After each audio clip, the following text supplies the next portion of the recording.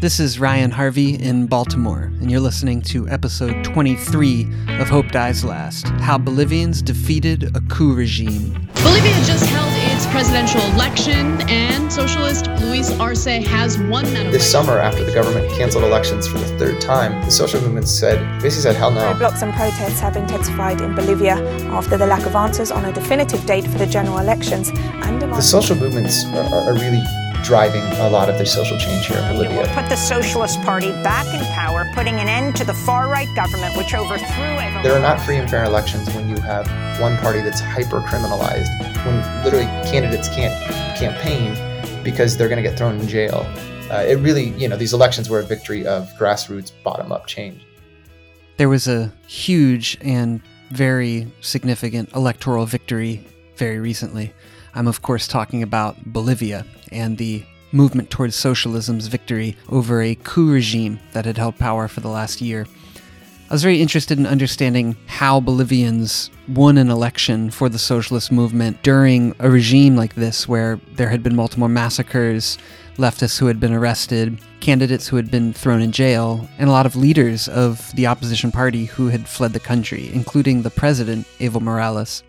Needless to say, the victory is a very important moment for the people of Bolivia and also for the people of Latin America in general. It comes after a number of socialist governments have fallen or come under fairly significant crisis in the region in recent years, following what was called the pink tide of leftist governments taking power democratically throughout South America. Speaking with me today about this is Thomas Becker. He's a human rights lawyer and has been living in Bolivia for the better part of the last 15 years. He works closely with Bolivian social movement organizations, and he is joining us today from La Paz, Bolivia. Thomas, thanks for joining me. Thank you so much. We've never met before. We were just put in touch by a mutual friend, Ben Dangle, who's an author of several really amazing books about the politics of Latin America today, and especially social movements from the left and how they organize and how they relate to states and power. Because we haven't met, maybe you could give me a better introduction of yourself, but also give my listener an introduction to you and the work you do. Unfortunately, I'm a lawyer, but I'm a lawyer who's worked in Bolivia for most of the last 15 years, working directly with social movements on a variety of issues, but primarily in 2003, there were a series of massacres known as Black October. The ex-president Gonzalo Sanchez de Lozada carried out a series of massacres. And so for many years, I've worked with the victims, brought a case against him, both in Bolivia and in the United States, where he currently lives. And we actually won the trial against him and his defense minister in the U.S. So I've worked with social movements and indigenous communities here in Bolivia for a while. For the last year, I've been documenting abuses under the Áñez regime, the de facto government that took power after Evo Morales was forced to step down. I've spent most of the last decade and a half living in Bolivia, working on human rights issues, again, really closely with social movements. Did you help bring down a president, or you helped prosecute an ex-president? Yeah, well, so the case against Gonzalo Sanchez de Lozada, it's the first case against a living ex-president in the United States. So he's the first living president who's been tried for human rights abuses and held, one tried and two held responsible or held accountable. So in some ways, it certainly has been a pretty historic case, which, I think all the credit goes to the families who for quite literally, 15, 16 years fought for justice and followed him to the United States. I mean, these are, just to give a little context, Goni is, one of the richest, most powerful people in the history of Bolivia. He is in many ways seen as the face of colonialism here in Bolivia. He's known as El Gringo for having a quite gringo accent, an accent that's substantially worse than mine, believe it or not. And, indigenous communities from, the poorest country in South America, when they started this case, people thought, there's no way you can do this. You guys are poor. This is Goni. He's intocable. He's untouchable. Yet the families followed him to the United States and held him accountable.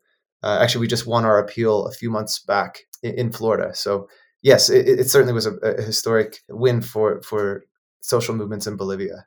Well, speaking of victories, why don't you just tell us what just happened in Bolivia just about 2 weeks ago and how significant it is? Yeah, I mean, boy, it's been a crazy year and a crazy last few weeks. The MAS party, Evo Morales' party, Evo was the previous president, and currently, in a few days, the new president for the MAS party, Luis Arce, he won a really, really historic election here with 55%, something that honestly is unprecedented in Bolivia. I think it had the highest turnout ever in Bolivia. And, after a year of what has been just unprecedented repression, really since the dictatorships, this win was an enormous win, not just for the MAS party, but really for Bolivia, for social movements, for indigenous communities, for groups that have been just completely marginalized and repressed for now almost a year under the Áñez administration. And what has life been like?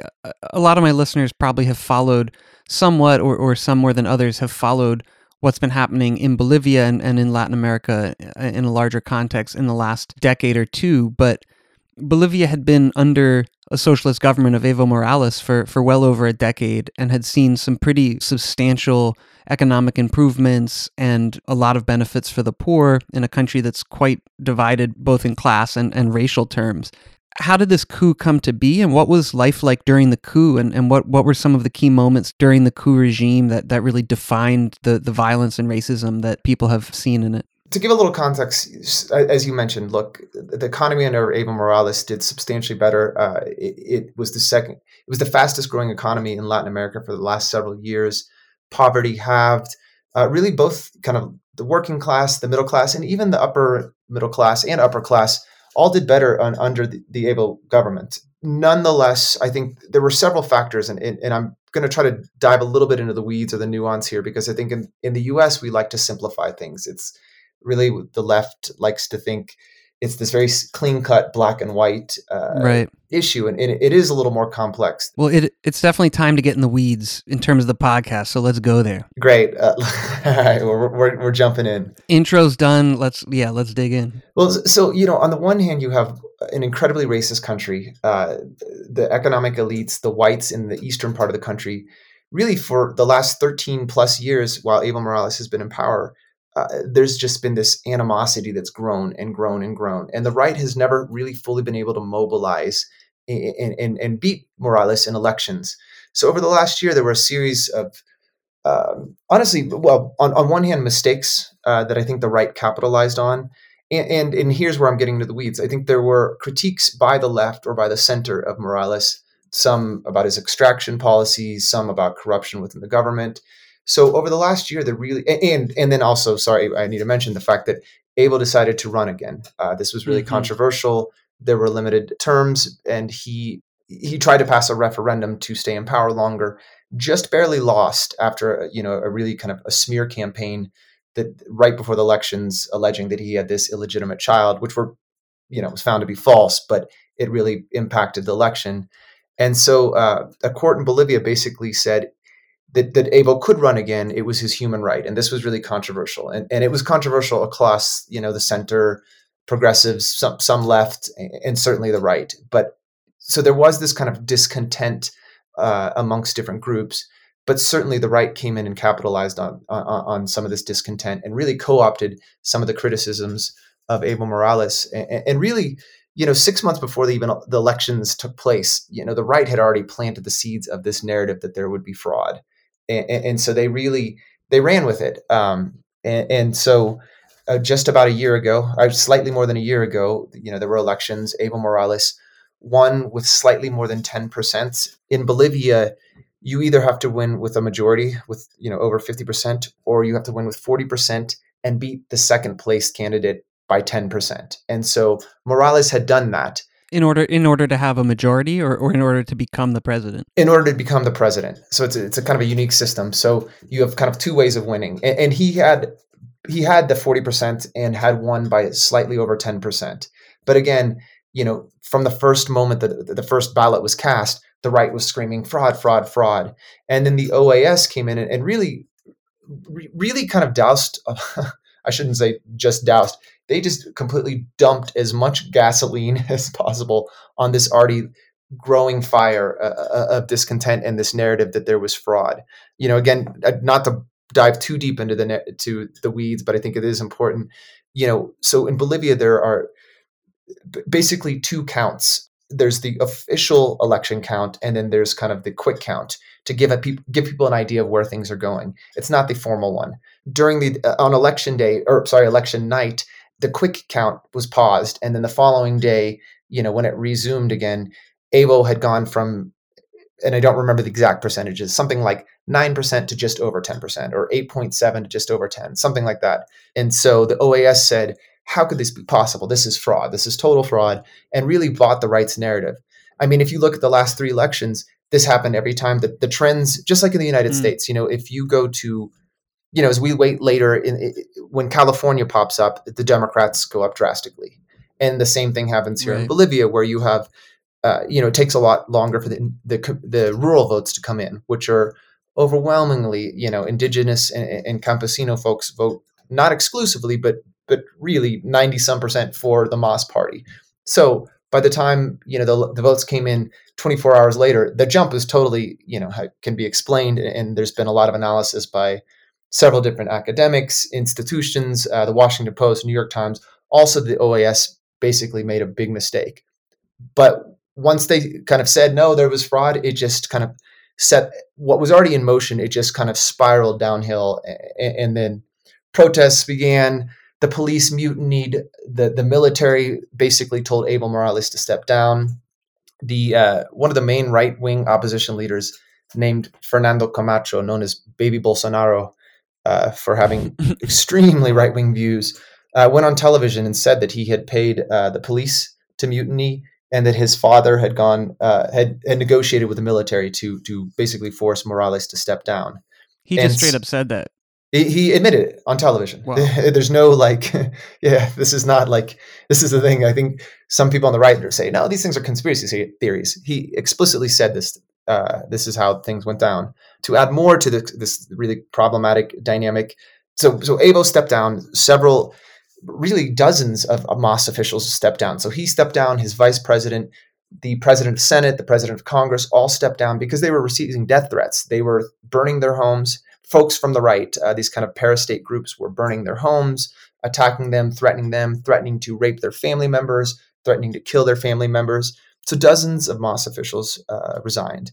And to add to this guy, Camacho, and his role in this, the day that Evo Morales stepped down, the Catholic Church called a meeting with opposition leaders. So at this meeting were, again, members of the church, the Brazilian ambassador, Camacho's lawyer, this man named Herges Justiniano, who later became a minister for Áñez, the de facto government, and I believe the campaign manager of Carlos Mesa, who was running against the MAS and who came in second place. So, and a few others. So all these opposition leaders got together and decided, all right, well, we're going to name the next president. This is 1 year ago. None of these people were elected officials. None of them were indigenous. It didn't involve any of the social movements. And they chose this far right-wing candidate, Yanine Áñez. Her party had received something like 4% of the votes. She was relatively unknown, other than she had previously tweeted out racist things saying indigenous ceremonies were satanic, referring to indigenous people as indios and other offensive racist terms. So people didn't really know who she was. Her party was obscure, but she's a far-right candidate from the Beni region. And she basically named herself president. And that was the transition. Certainly not democratic on any level.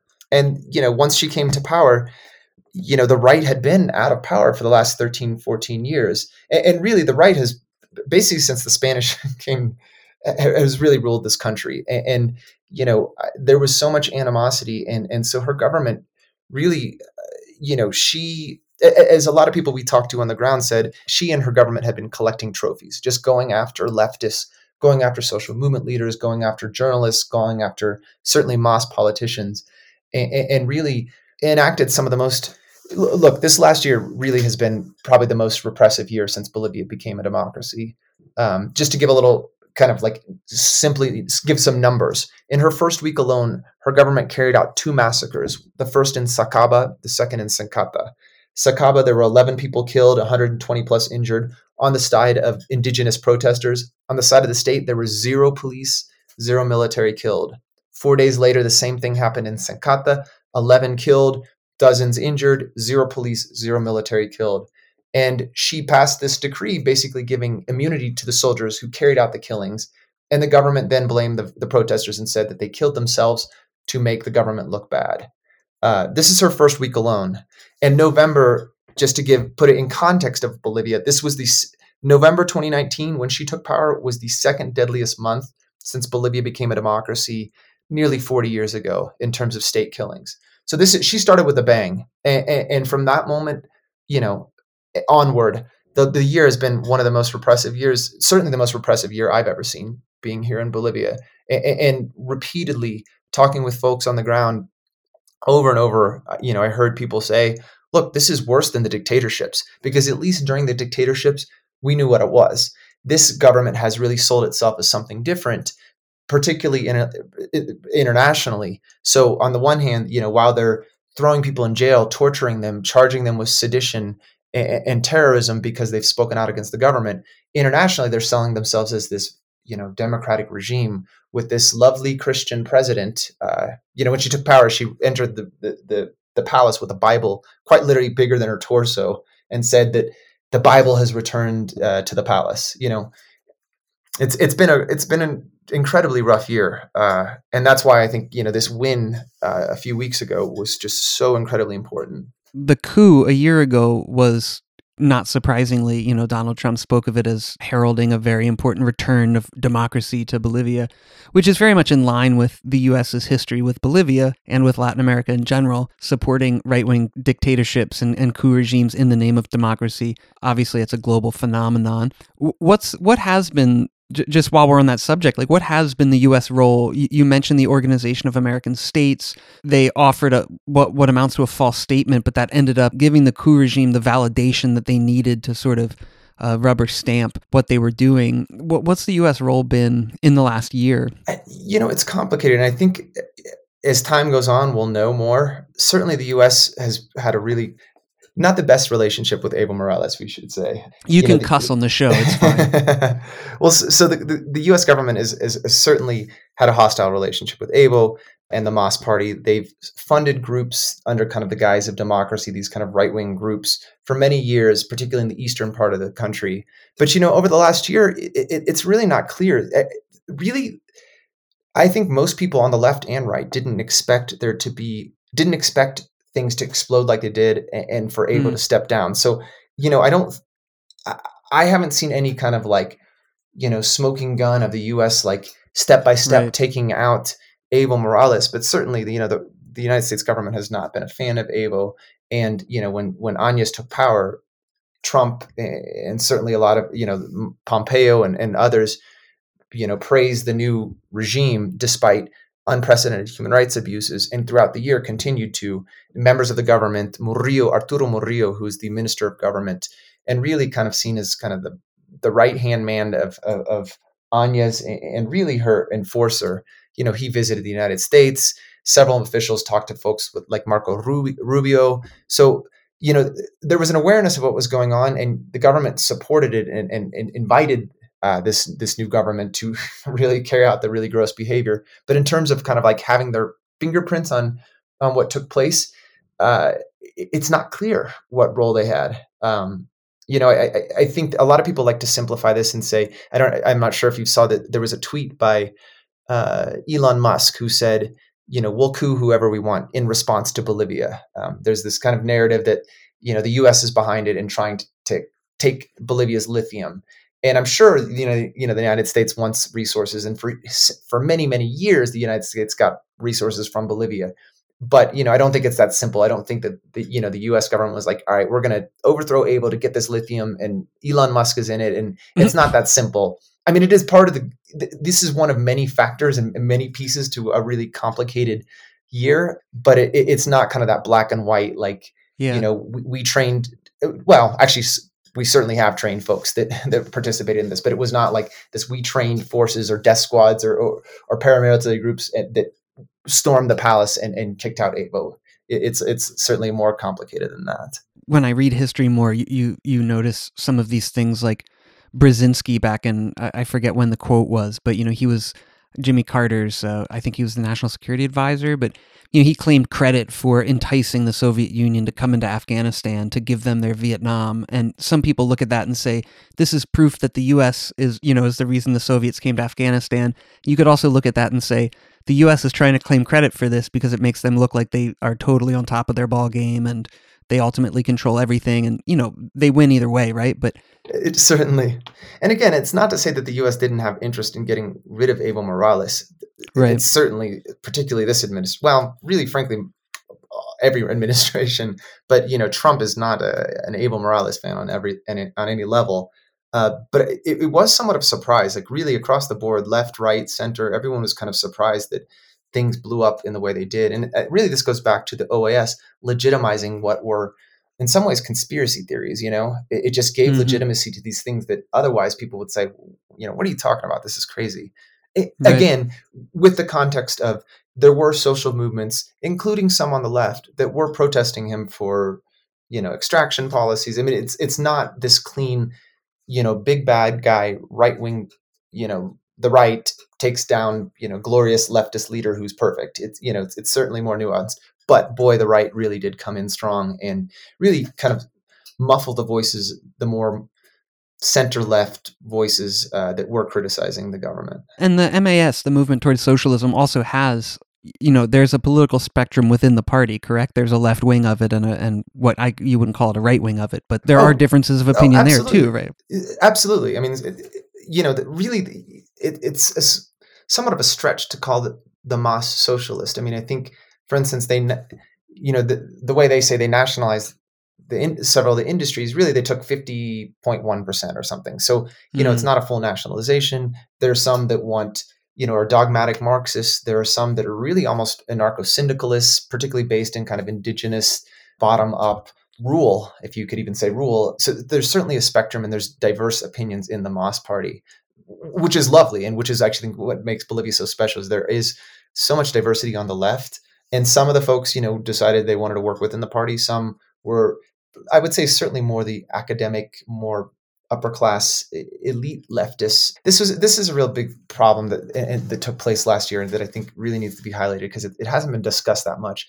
And there were progressives that were critical of Evo, but boy, they got in bed with the right in a way that was shocking. It's not like the Democrats getting in bed with the right. These are slightly more progressive folks, but they got in bed with these fascist, quite literally fascist groups. I think people throw out the word fascism quite liberally, but groups that explicitly are anti-indigenous, that believe that indigenous people are inferior, many who believe that they shouldn't even vote. And they got in bed with them and really, protesting in the streets for democracy.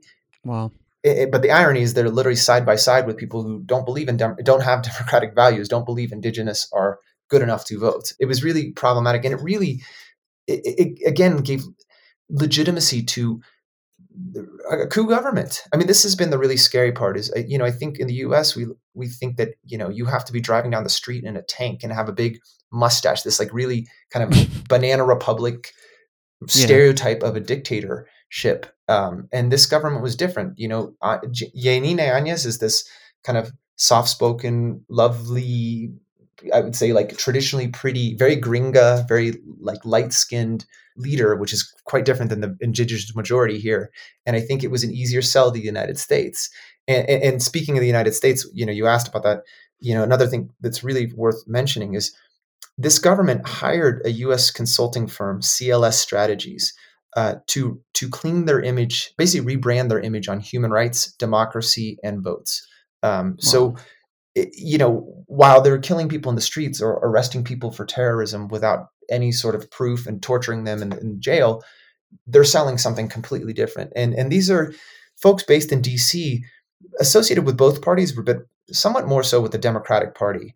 This guy, Mark Fierstein, he was head of Latin American affairs under Obama. He actually helped get Ghani, the president that we had sued, or still kind of in this case and because of an appeal.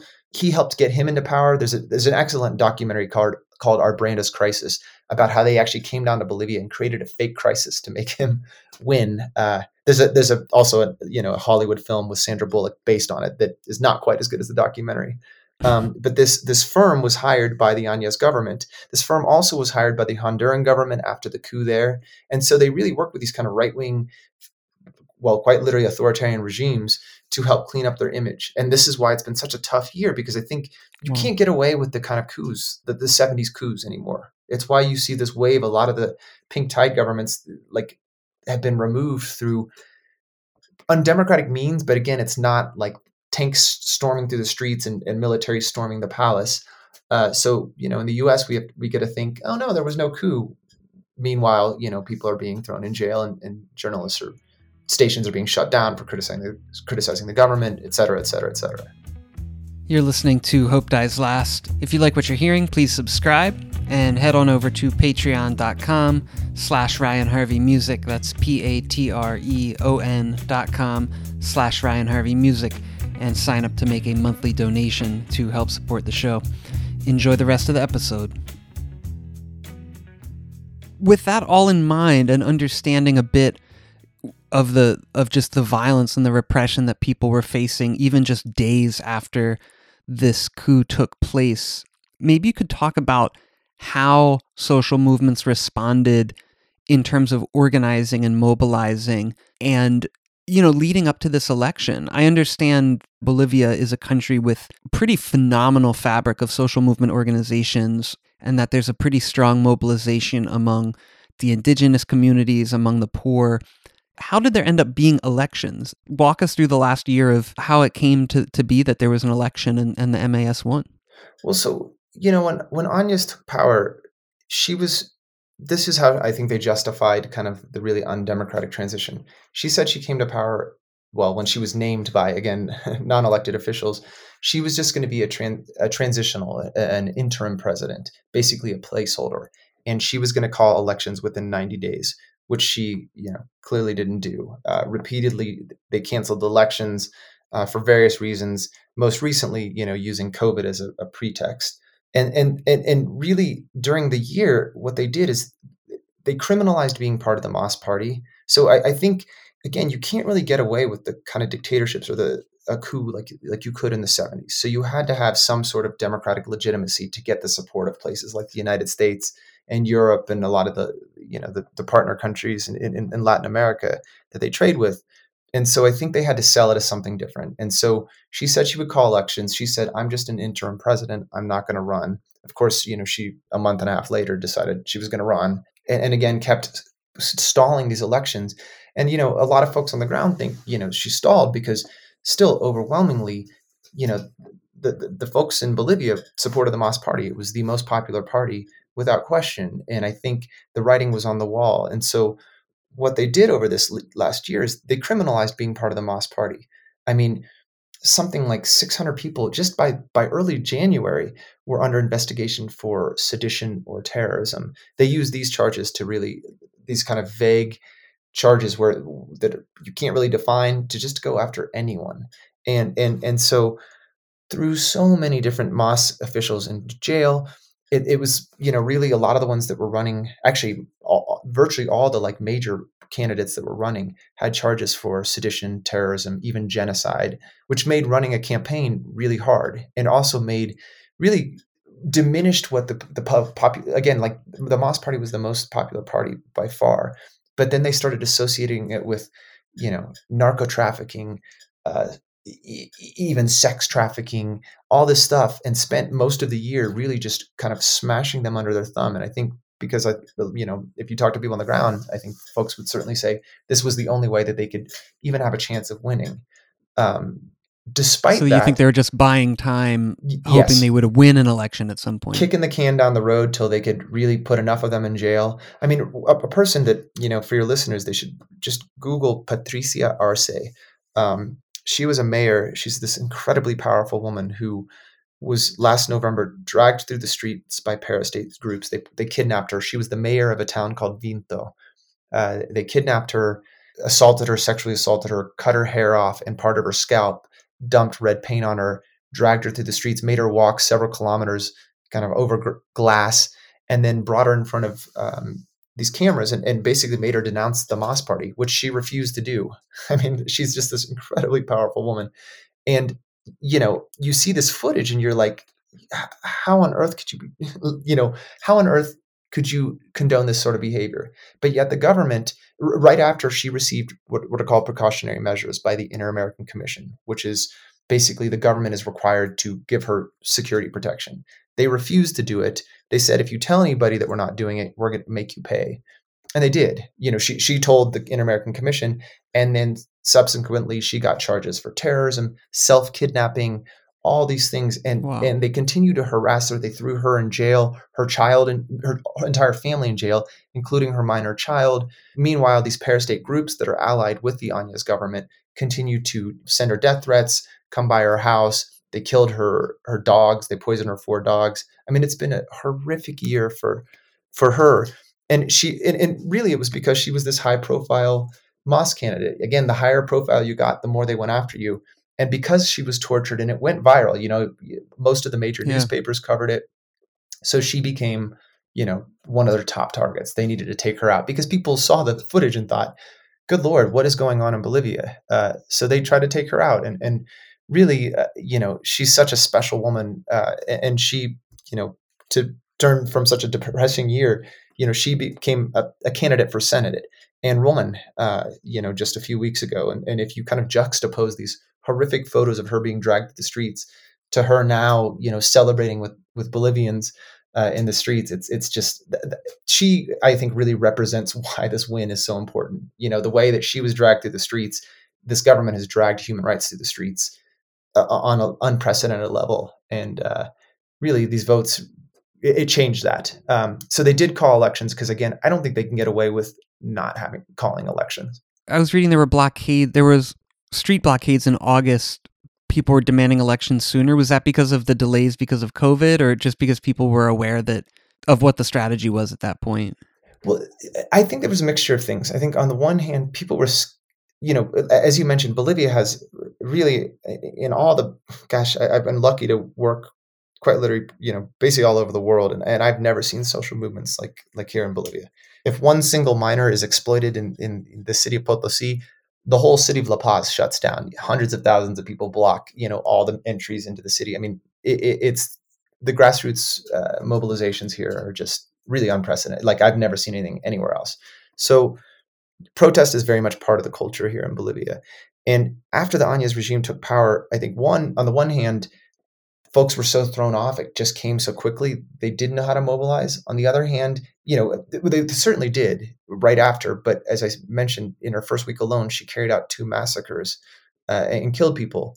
And the next large protest that was called on what's Bolivian Plurinational State Day, I believe it's January 22nd, she mobilized police and military, tens of thousands of soldiers all over, the country, particularly in the capital where people were going to come protest. And so they called off the protest because they didn't want their people getting killed anymore. Right. And so I think for a lot of months, people were trying to figure out how do we respond to this? I think there's this kind of disconnect somewhat between the social movements and the MAS party, many of whom were in hiding. One of the critiques of the MAS party is because it became so centralized with the MAS, it did weaken the social movements somewhat. So I think people were kind of trying to figure out, how do we mobilize under this sort of repression? We're not used to this. And so it took a while. And then, the pandemic hit, which certainly slowed things down. But this summer, after the government canceled elections for the 3rd time, the social movement basically said, hell no, and they went to the streets and they blocked all the major streets, all the major highways between the major cities. And, I think the MAS party, the government actually, and this is the really interesting thing about Bolivia and the elites here don't really get it, is that the social movements are really driving a lot of the social change here in Bolivia. I mean, certainly the MAS party plays a big role, but it's very bottom up. It's not very top down. And so the government tried to, brought charges of terrorism, genocide, all these things against the MAS leaders for these protests. But the MAS weren't calling the shots. The social movements were. And even the dirigentes, the leaders of the social movements, they brought charges against them. They arrested them. But it's really the base that makes the decision. Are we going to the streets or not? And so, they tried to go after them and with all these kind of spurious charges, but it didn't work because the social movements decided, we're doing it. It doesn't matter what the MAS says. We want to vote. You guys have basically repressed us for the last year. We've had enough. And you have promised to call elections and keep delaying and delaying and delaying. And the longer you do this, the more our sisters and brothers are going to be tortured in jail. And the more likely our votes will never be heard. So they took to the streets and demanded that elections take place. And it's what made them take place on October 18th. If it weren't for the social movements, this would have been pushed back again and again and again. It really, these elections were a victory of kind of, I think, grassroots bottom-up change. It's pretty special to see how successful they were. And what kind of organizing went into, once the elections got announced, was there a nationwide organizing drive to, like, is there sort of a get out the vote mobilization that took place, or was it sort of implicit that the majority was going to vote on the side of the Mas? I think it was pretty separate. I mean, I think the right likes to say likes to conflate the two. I mean, really, the right, with all the years of racism, they treat it like, if you are indigenous, you must vote Mas, or if you're with the social movements, you must be Mas. And it's not that simple. It's Bolivia is very, very nuanced. And there's, indigenous communities all over, from the highlands to the lowlands. Everybody has a different voice and expresses it differently.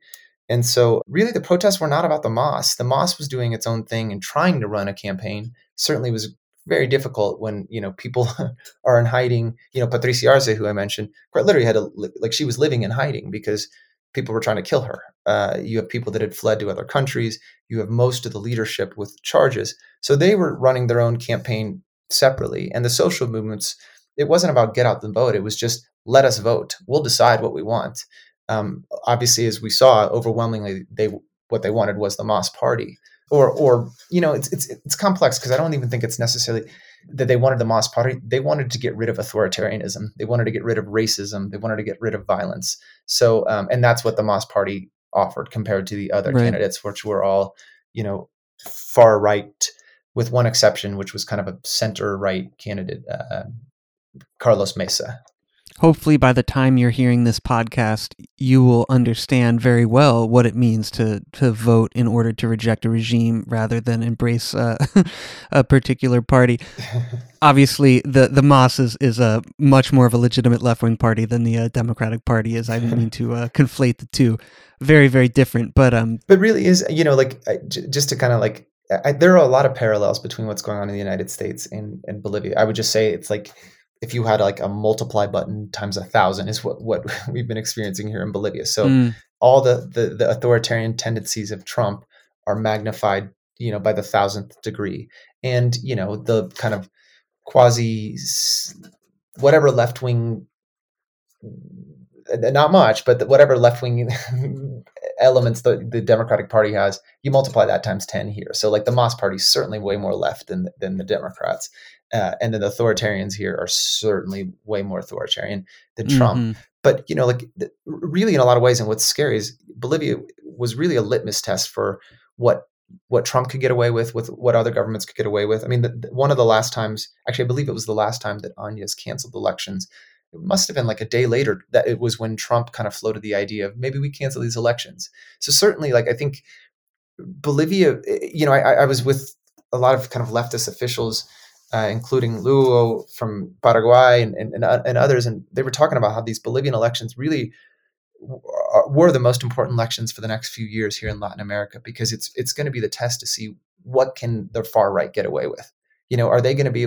They keep pushing it a little further and a little further, and if the right was going to be voted in after this sort of behavior, I think there was a sincere fear that this was just going to create a cascade across the Americas. Right.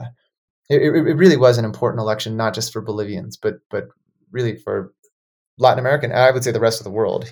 I think this authoritarianism can be really contagious, and it's pretty exciting and special that the Bolivians, through votes, through a democratic process. Yeah, and in really an undemocratic climate. I mean, the fact that they were able to win with 55% in a climate where there were not free and fair elections. There are not free and fair elections when you have one party that's hyper criminalized, when literally candidates can't campaign because they're going to get thrown in jail.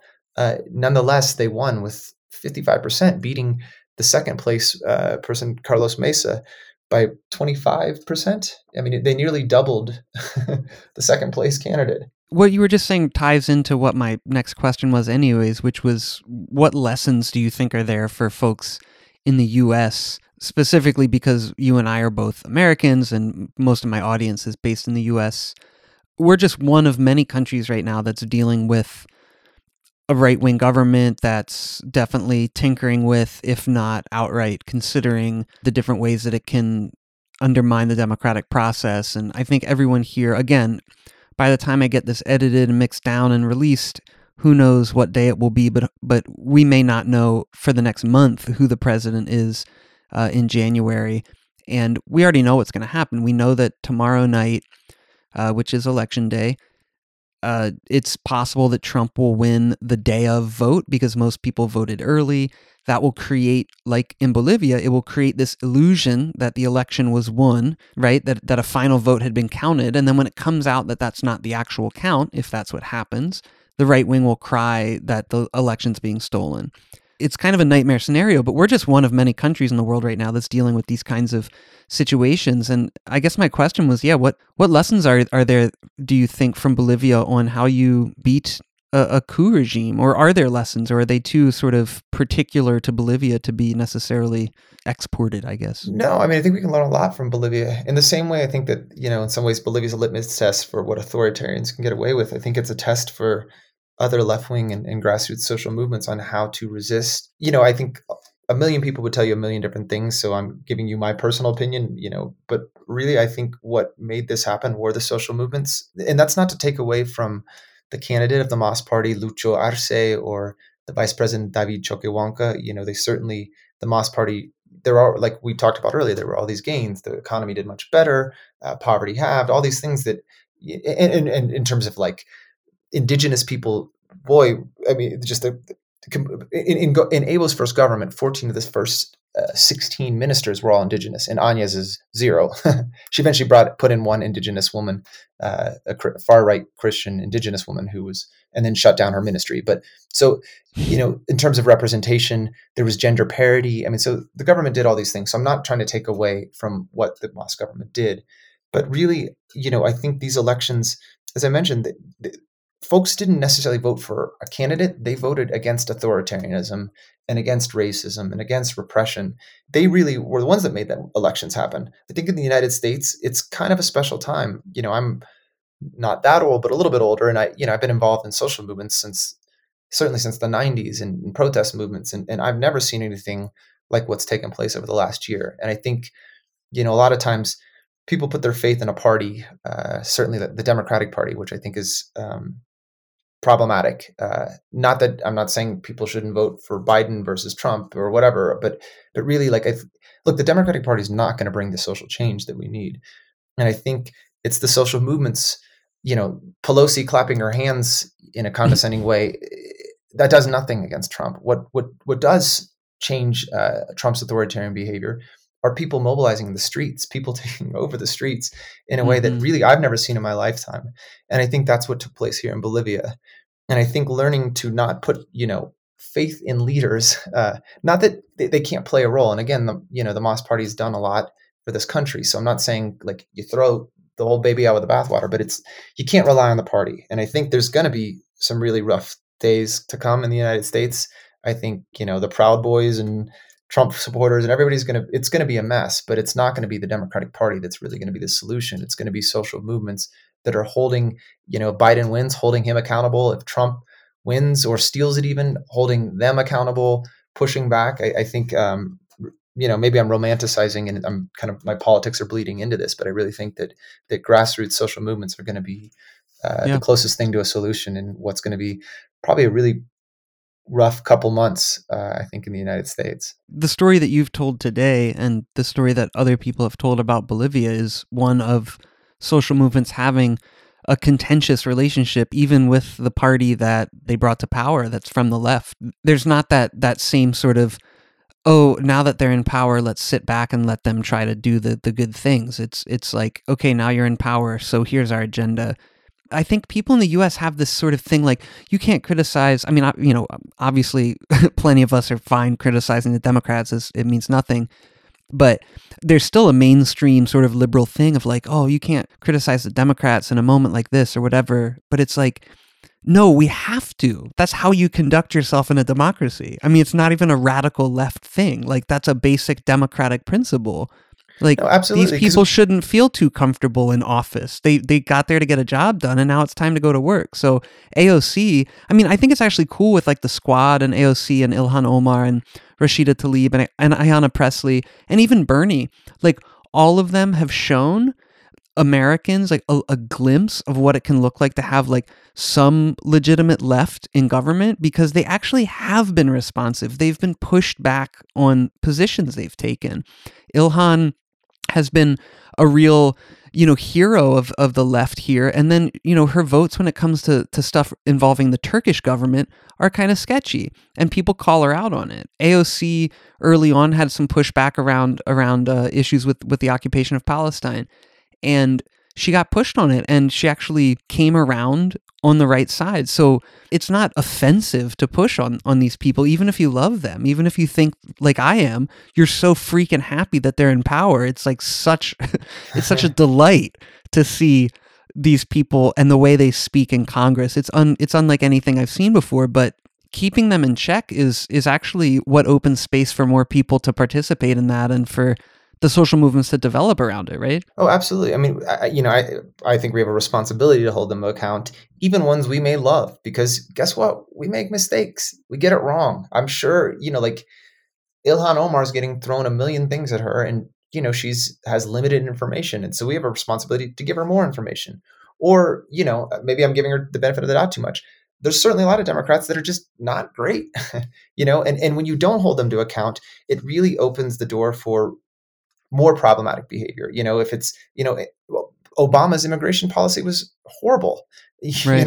And really he laid a foundation for Trump to make it even worse. If we held Obama to account back then, I don't think we'd be in the same spot we are in terms of immigration with Trump. And so I think we have a responsibility. Look, if you're kind of more progressive, it's your responsibility. If you're more revolutionary, I mean, that's part of revolution, is constantly changing, constantly right. evaluating, self-criticizing, because otherwise it becomes stagnant and problematic. And really, in some ways, that's one of the critiques of the Hamas party is I think, people became complacent. The Hamas started to ignore the social movements. And I think right now, the party is explicitly said, look, we've learned from our mistakes. And I'm hoping they have, because I think really, again, it's the social movements that put them in power and that's going to allow them to stay in power. And I hope they've learned their lessons. Certainly the Hamas government is nothing. I'm not trying to even say they're anywhere close to what the Communist government is. All parties are flawed. All individuals are flawed. But just because you have like a leftist in power and you're a leftist, to be silent is look, you're not doing your job. It's that simple. Thomas, thanks so much for speaking with me today about this. Where can my listeners follow updates from you from the work that you're doing? So I work for University Network for Human Rights. We're constantly kind of putting out human rights reports or working on cases. I pretend to use social media. I'm not quite good at it, but I have a Twitter that's Mr. Tommy Becker, Mr. Tommy Becker. And then, hopefully I'll be kind of trucking forward with social movements here in Bolivia. Luckily, they've invited me to participate and learn from them, and hopefully we'll be doing pretty big things in the coming years. Amazing. I look forward to it. Thank you. Hope Dies Last is produced by me. Special thanks to our guest today, Thomas Becker. If you enjoyed the episode, subscribe to the show, tell your friends about it, and if you can afford to, head on over to patreon.com/RyanHarveyMusic, and you can sign up to make a monthly donation to help support the show. Thanks for listening, y'all. Peace.